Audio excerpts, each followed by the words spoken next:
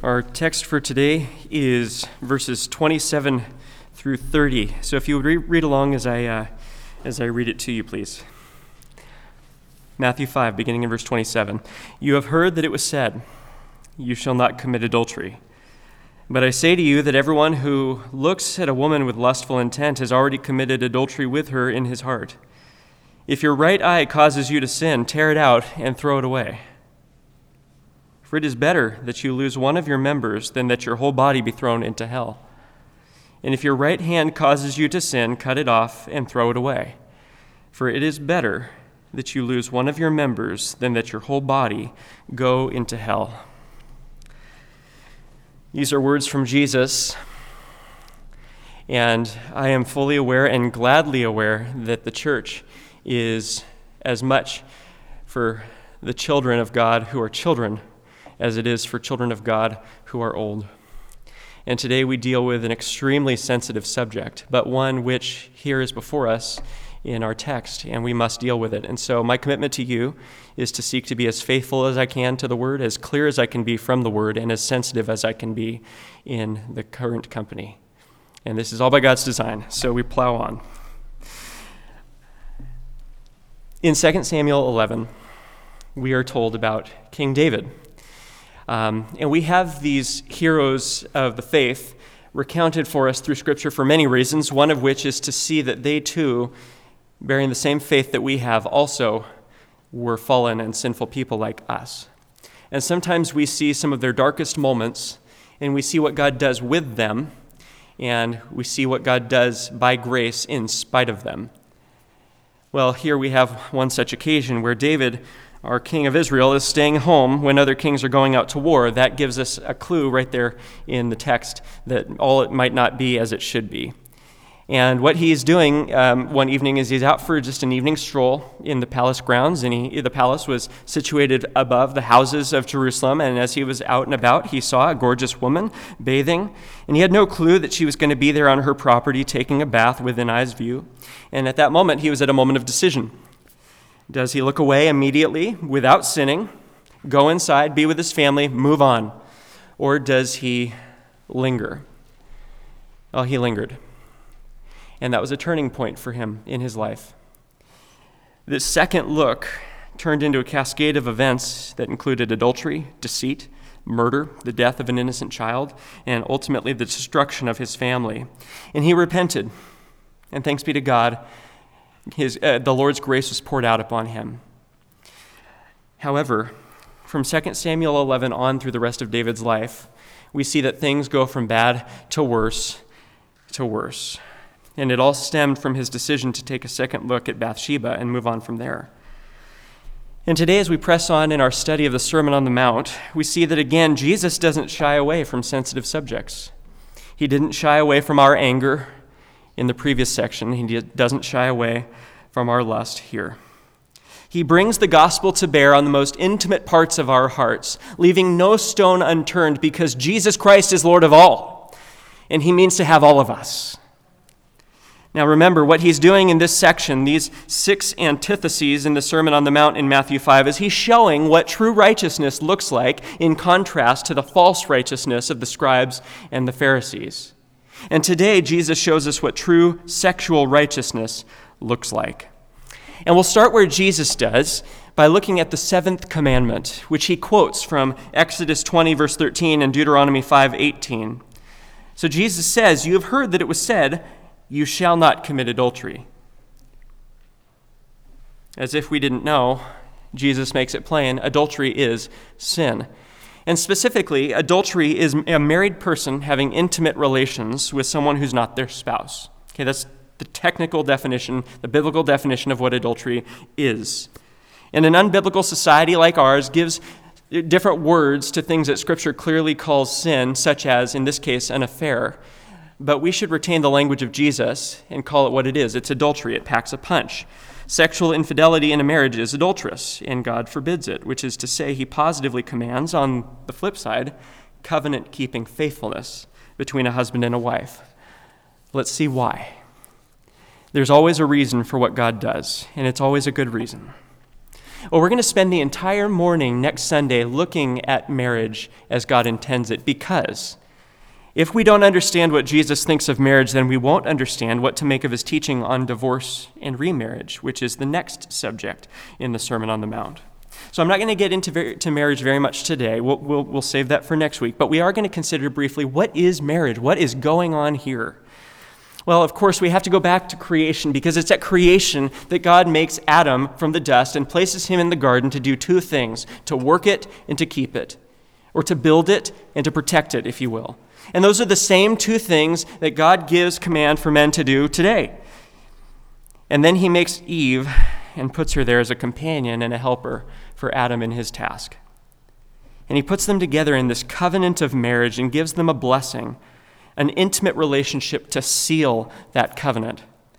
And it says he blessed them, and he said, "Be fruitful and multiply, fill the earth and subdue it."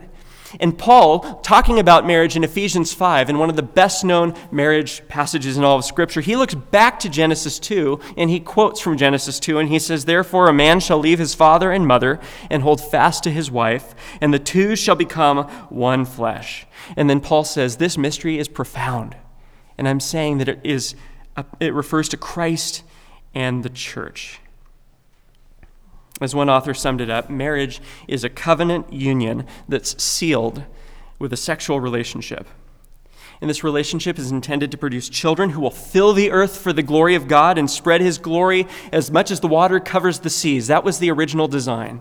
And God still intends for that to happen. And it's a picture that is so intimate, so sacred, that Paul says it's really something pointing beyond itself. It's pointing to the power of the gospel between Jesus and his church as he redeems and washes her, and she loves and follows and respects and submits to him.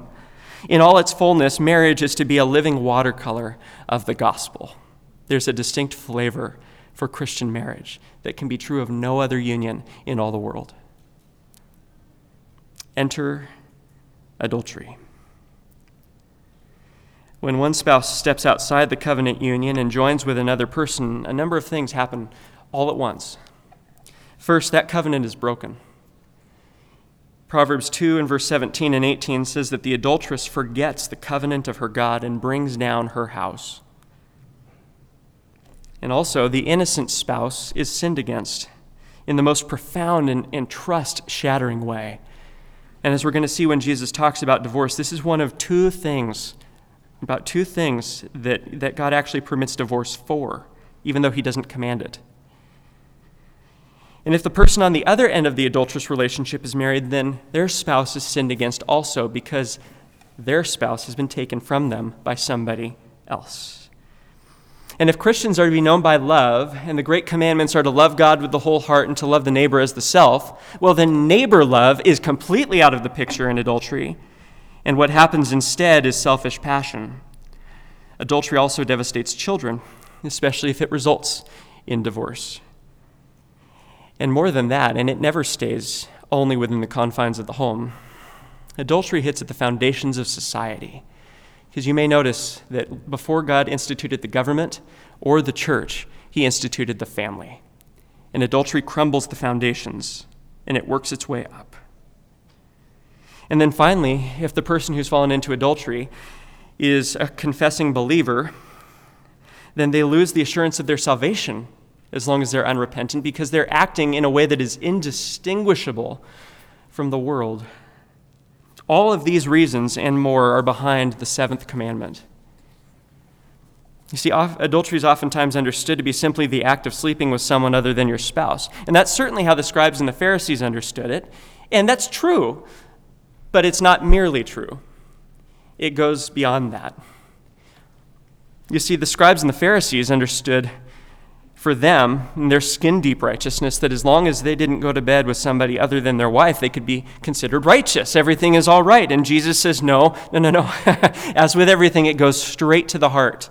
And Jesus takes us there to the heart of adultery, which is what the commandment is really about.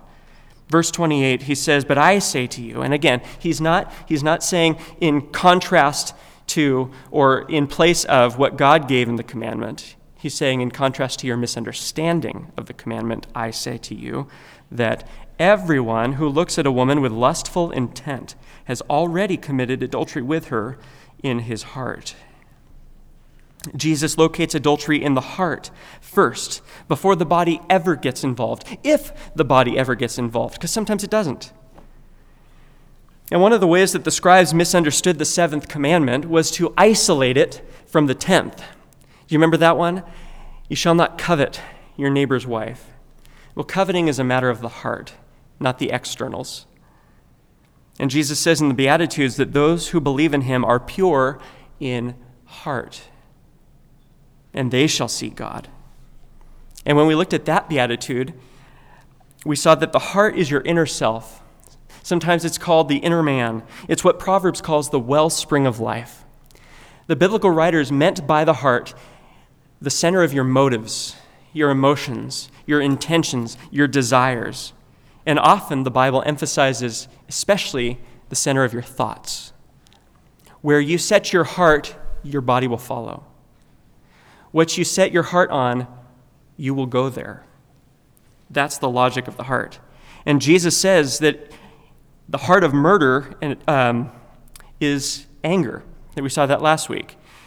And the heart of adultery and sexual morality is lust. And Jesus says it's from the heart that murder and adultery and sexual immorality come. He says that in Mark 7, verse 21. And so Jesus has the heart in view here, and that's so important because without that, we don't see what's going on.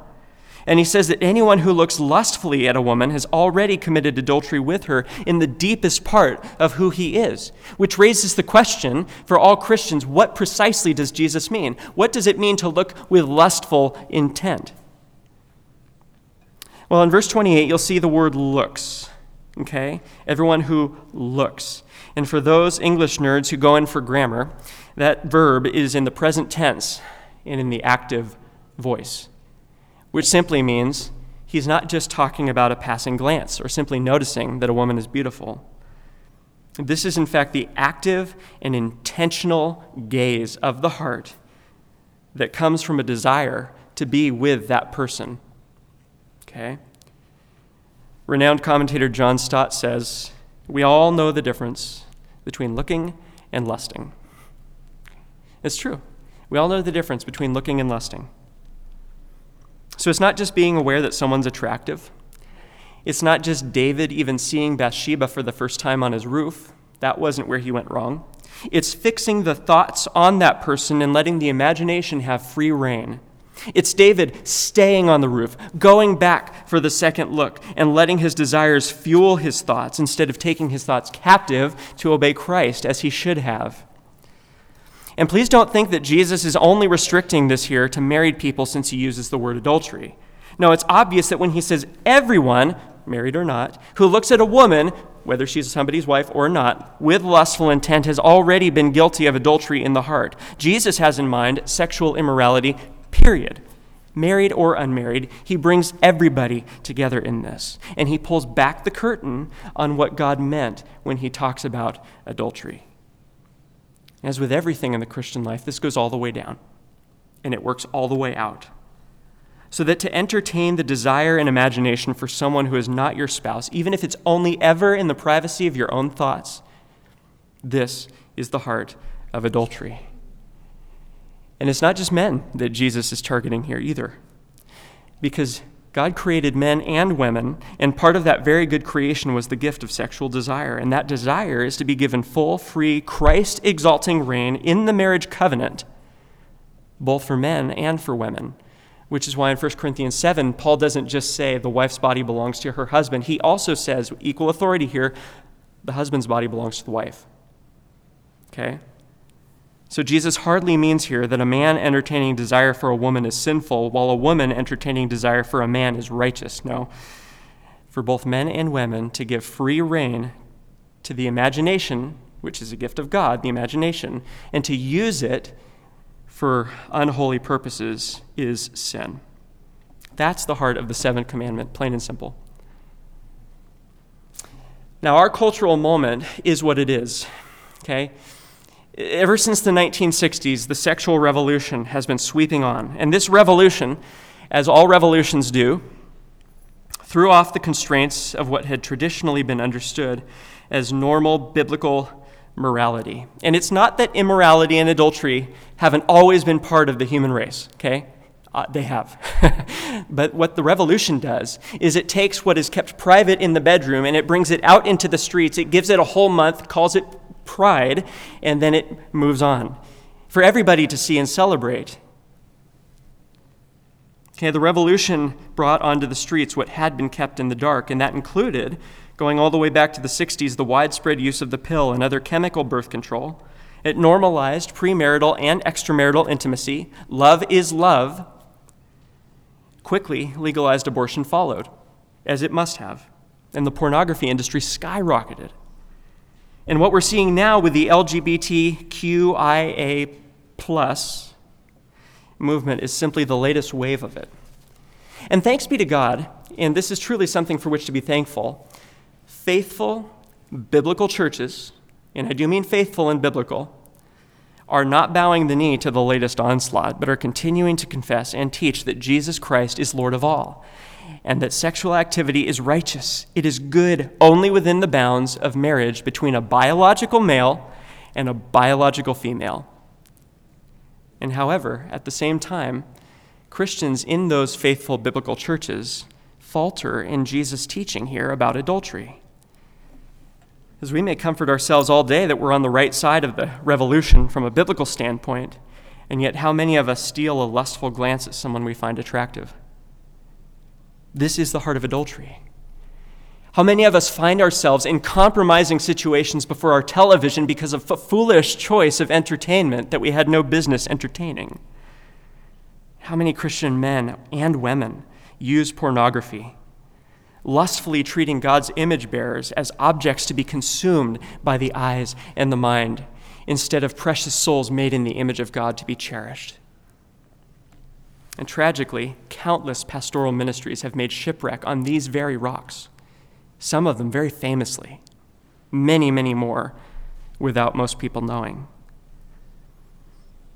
See, the sexual revolution's made it easier than ever to indulge lust, and the tide obviously isn't turning around anytime soon. In fact, if you read the progression of Romans 1, it goes from bad to worse. That tends to be the way of sin. But what we don't need is a counter-revolution, okay? The way to answer revolution is not with revolution, it's with reformation.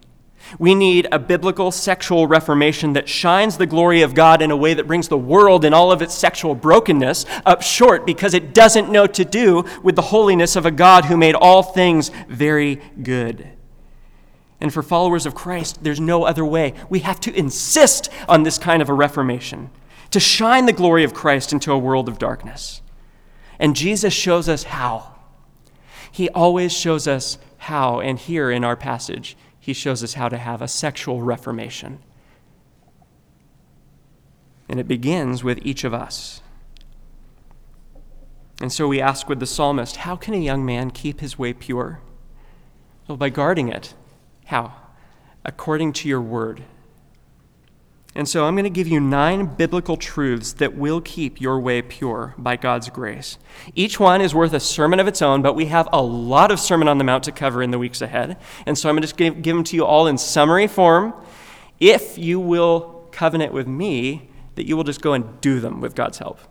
Because if I get word that you're not doing them, I'm doing 9 sermons. Okay?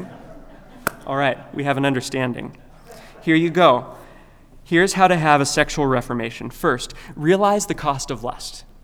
Okay, realize the cost of lust. Look with me at what Jesus says in verses 29 and 30. If your right eye causes you to sin, tear it out and throw it away. For it is better that you lose one of your members than that your whole body be thrown into hell. And if your right hand causes you to sin, cut it off and throw it away. For it is better that you lose one of your members than that your whole body go into hell. So Jesus has just been talking to us about adultery, and he shows here what the cost of adultery is if it's not dealt with. He says the cost is hell. Eternal condemnation from the Holy One. The wages of sin is what? It's death.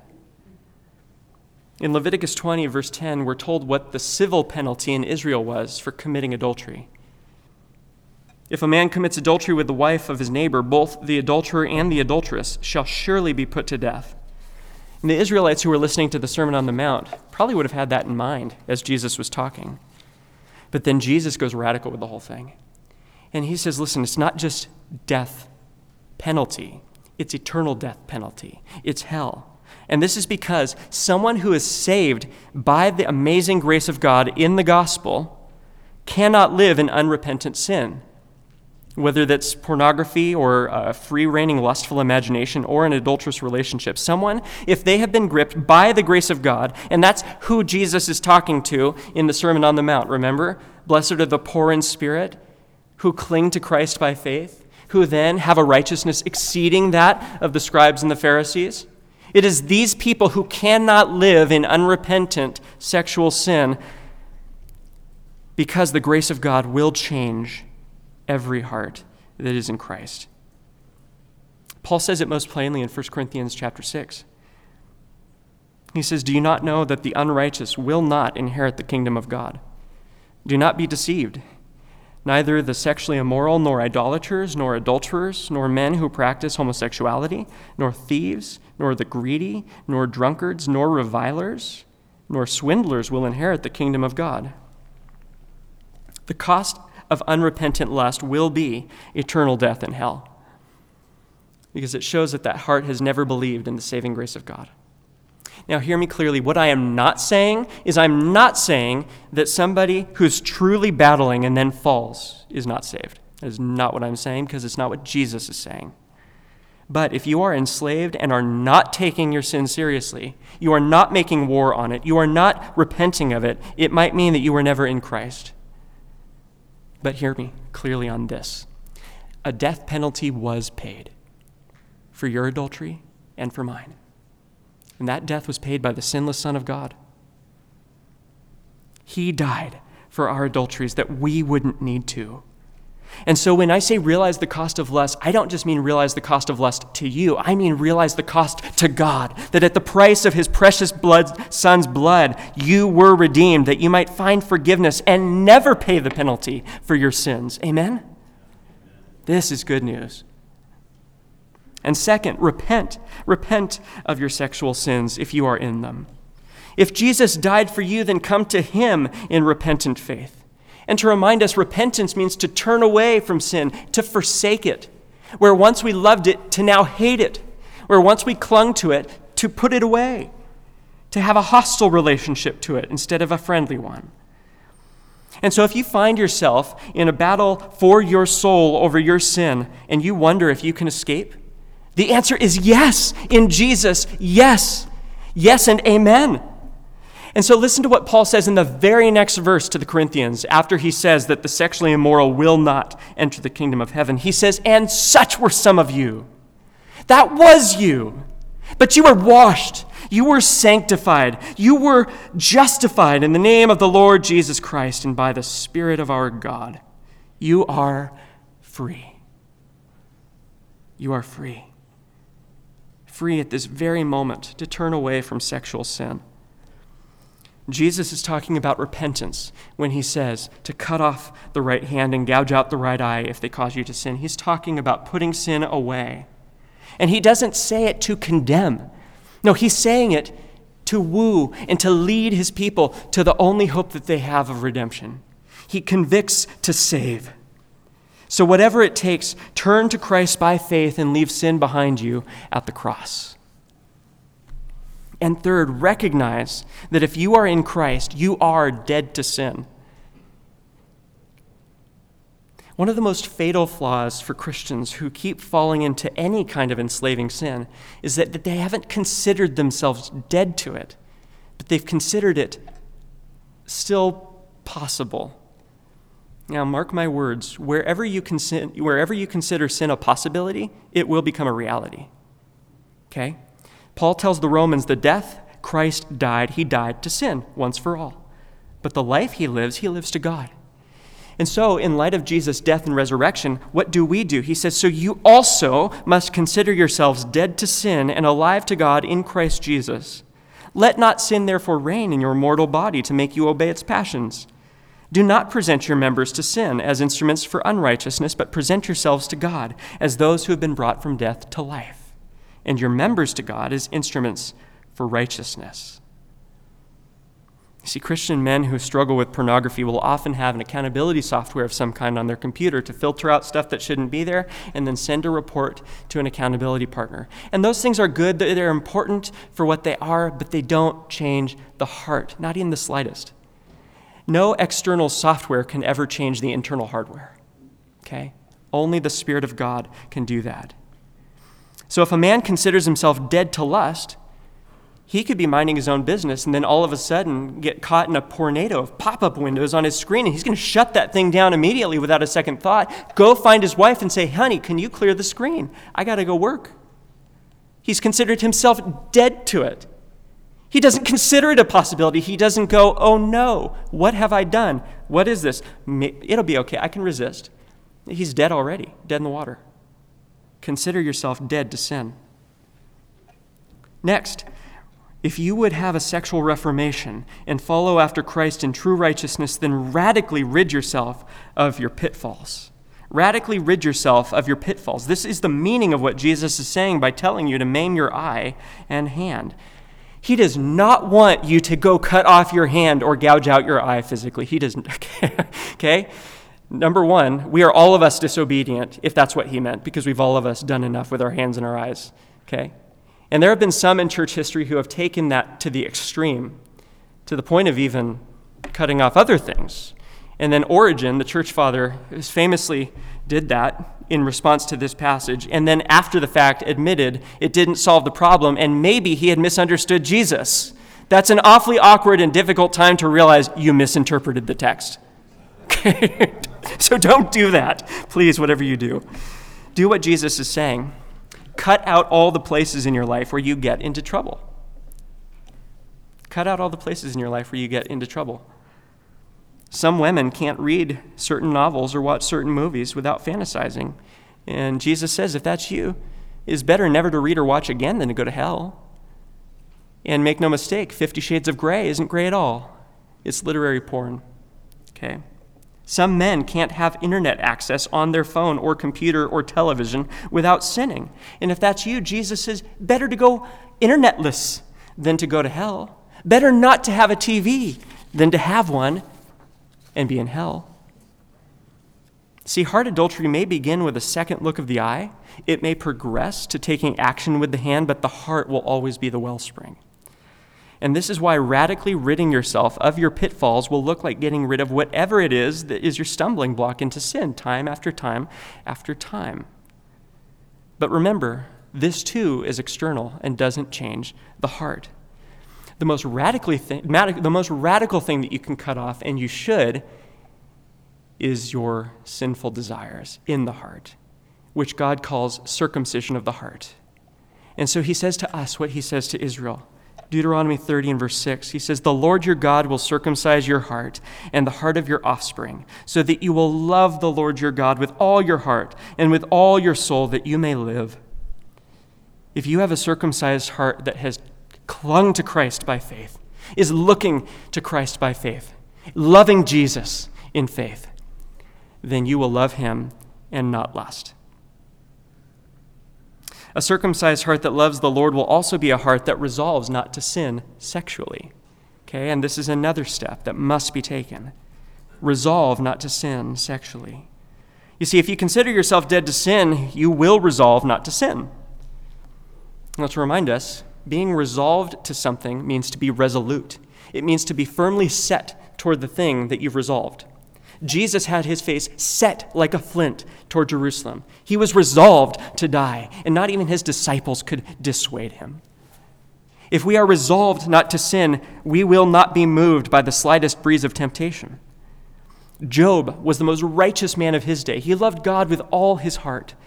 And as he's in the midst of his suffering, wondering, what have I done that would cause me such anguish? Could it be my integrity? He says, no. He looks and look what he says in verse 1 of chapter 31. He says, I have made a covenant with my eyes. How then could I gaze at a virgin? Job had covenanted with himself. He had resolved not to let his eyes linger where his heart didn't belong. He was faithful to his wife. Go and do likewise. See, friends, we can't help but encounter temptation. In the pornographic and immodest culture in which we live, it's all around us all the time. You can't watch a show without some kind of temptation. But by God's help, we can train ourselves to run from temptation, when it comes. And this is what Paul tells the Corinthians, as we heard read earlier. Flee from sexual immorality. Now, there are different kinds of running. There's plotting, okay?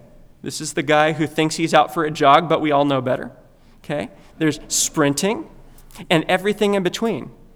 Fleeing, if you had to place that on the spectrum, you're probably placing it a lot closer to the sprinting side than the plotting side. Don't just, oh no, there's temptation. What will I do? Oh no, I fell again. Flee sexual immorality. Run from temptation. I think Paul must have had maybe Joseph in mind when he was writing this.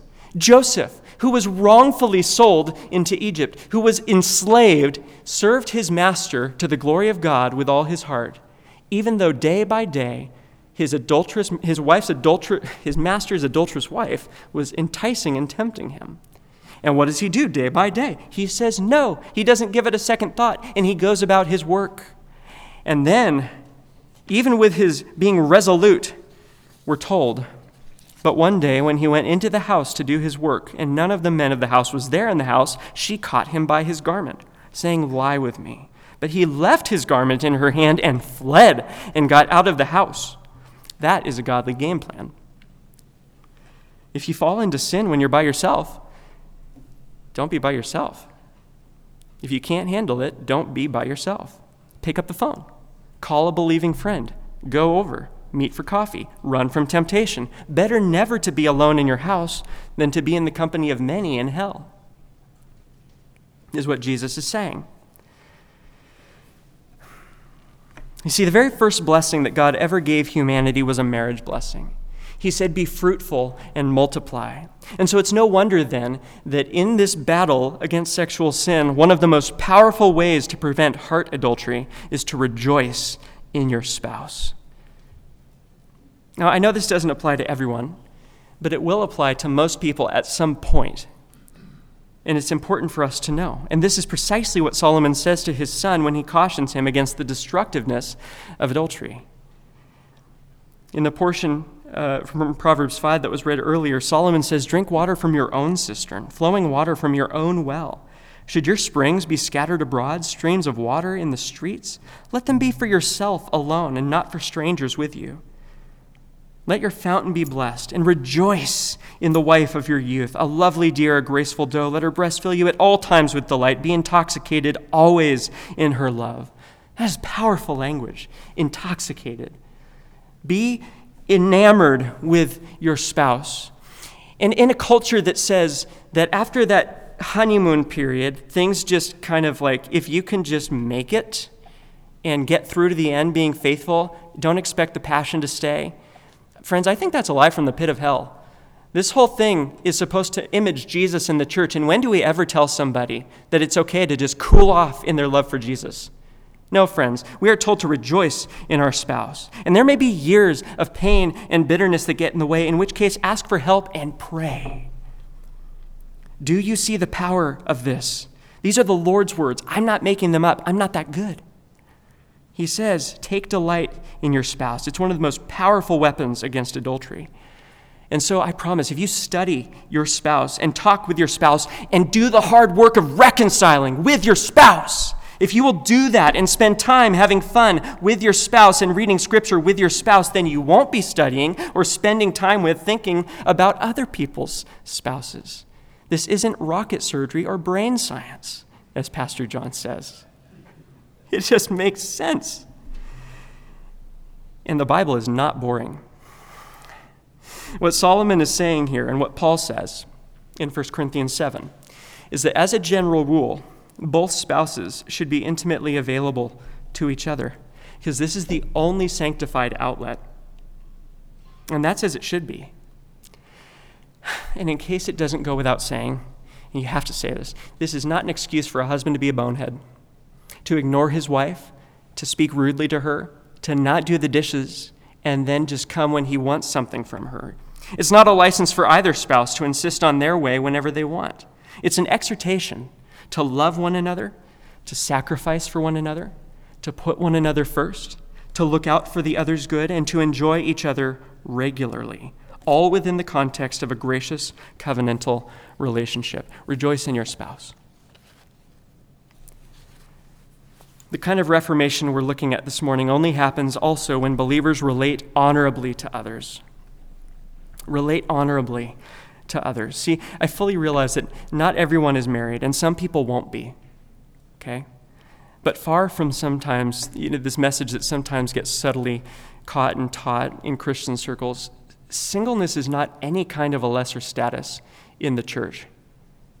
In fact, Paul speaks quite highly of it. In fact, he says there are some benefits to it that I wish you all were like I am, single. Even though he realizes that for most people, that's not going to be normative. For most people, it's not going to be wise. Pastor theologian James Montgomery Boyce rightly points out that the intimate relationship in marriage is only one facet of a very deep, robust fellowship between a believing husband and wife. And in fact, as we look at Scripture, most Christian fellowship and edification is happening outside of marriage. And so every single believer, young, old, single, married, divorced, remarried, whatever the case may be, has an important part to play here in guarding one another honorably, building one another up. And so Paul tells Timothy, do not rebuke an older man, but encourage him as you would a father. Younger men as brothers, older women as mothers, younger women as sisters, with all purity. So in our interactions with one another, it's a matter of life and death that we guard one another's purity. And that means that for those who are not married, not treating another person as if you are married to them, even if you're dating them. So that's a huge key, parents, as you're shepherding your young adults through romantic relationship when it comes time to consider marriage. Don't treat somebody else like your spouse if they're not. Guard what belongs to your spouse at all costs. And if you're not married, don't act toward that person like you are. As Beyonce said, if you like it, put a ring on it. And she's not a theologian, but she got that right. Until you put a ring on it, take note of what Paul says. This is the will of God, your sanctification, okay? That each one of you know how to control his own body in holiness and honor, that no one transgress or wrong his brother in these matters. And finally, and this really is the most important thing, and if you take nothing else away this morning, please take this. If you would avoid adultery in your heart, then rest in the goodness of Jesus and the power of the Holy Spirit. Hey, rest in the goodness of Jesus and the power of the Holy Spirit. Young people and single people, lawfully divorced people and widows, or even people who are in a marriage where one spouse has disabilities. There are a number of people who may very much desire to have the kind of relationship that Solomon's describing here, and some are facing very real temptation on a regular basis and not able to find that fulfillment in a Christian marriage. And if that's you, I need you to know something. Your situation does not catch God off guard. And you are not in the second best plan for your life. He's sovereign, and his goodness abounds to you. He promises that no temptation will overcome you except what is common, and he will always provide a way of escape. It does not need to grab a hold of you. Friends, Joseph was single when he spurned the advances of Potiphar's wife. They were alone in the house. No one needed to know. But Joseph, the single man who would become married later, said, hey, there's a way out, and he fled. Jesus says that his power is sufficient for you in your weakness, married or unmarried, no matter what temptation you're in and no matter how deep you've gone. Friends, the gospel says there's a new beginning. Today is the day of salvation, and his mercies are new every morning. So I don't care what your sexual past is. Today, rest in the goodness of Jesus and in the power of the Holy Spirit. And as Romans 8:13 says, by the Spirit you can put to death the deeds of the body and live in holiness. We are on point when we sing, because of his great love, we are not overcome. We are not overcome. So we must chase after Christ, rest in his goodness and the power of the Spirit in us. We take seriously what Jesus says here in the Sermon on the Mount about true righteousness that exceeds the scribes and the Pharisees. And to bring it all together, here it is in a nutshell. Lust is heart adultery. It leads to hell. So leave lust and love Jesus. Okay, lust is heart adultery and leads to hell. So leave lust and love Jesus. And by God's grace, if you do, I promise you will be more satisfied than you ever thought possible. And the day is coming, friends, when marriage will be no more. We will have the fullness of what the picture pointed to. We will be with Jesus in all of his glory and goodness as the pure, spotless bride of Christ. And today he means to continue that work of purification.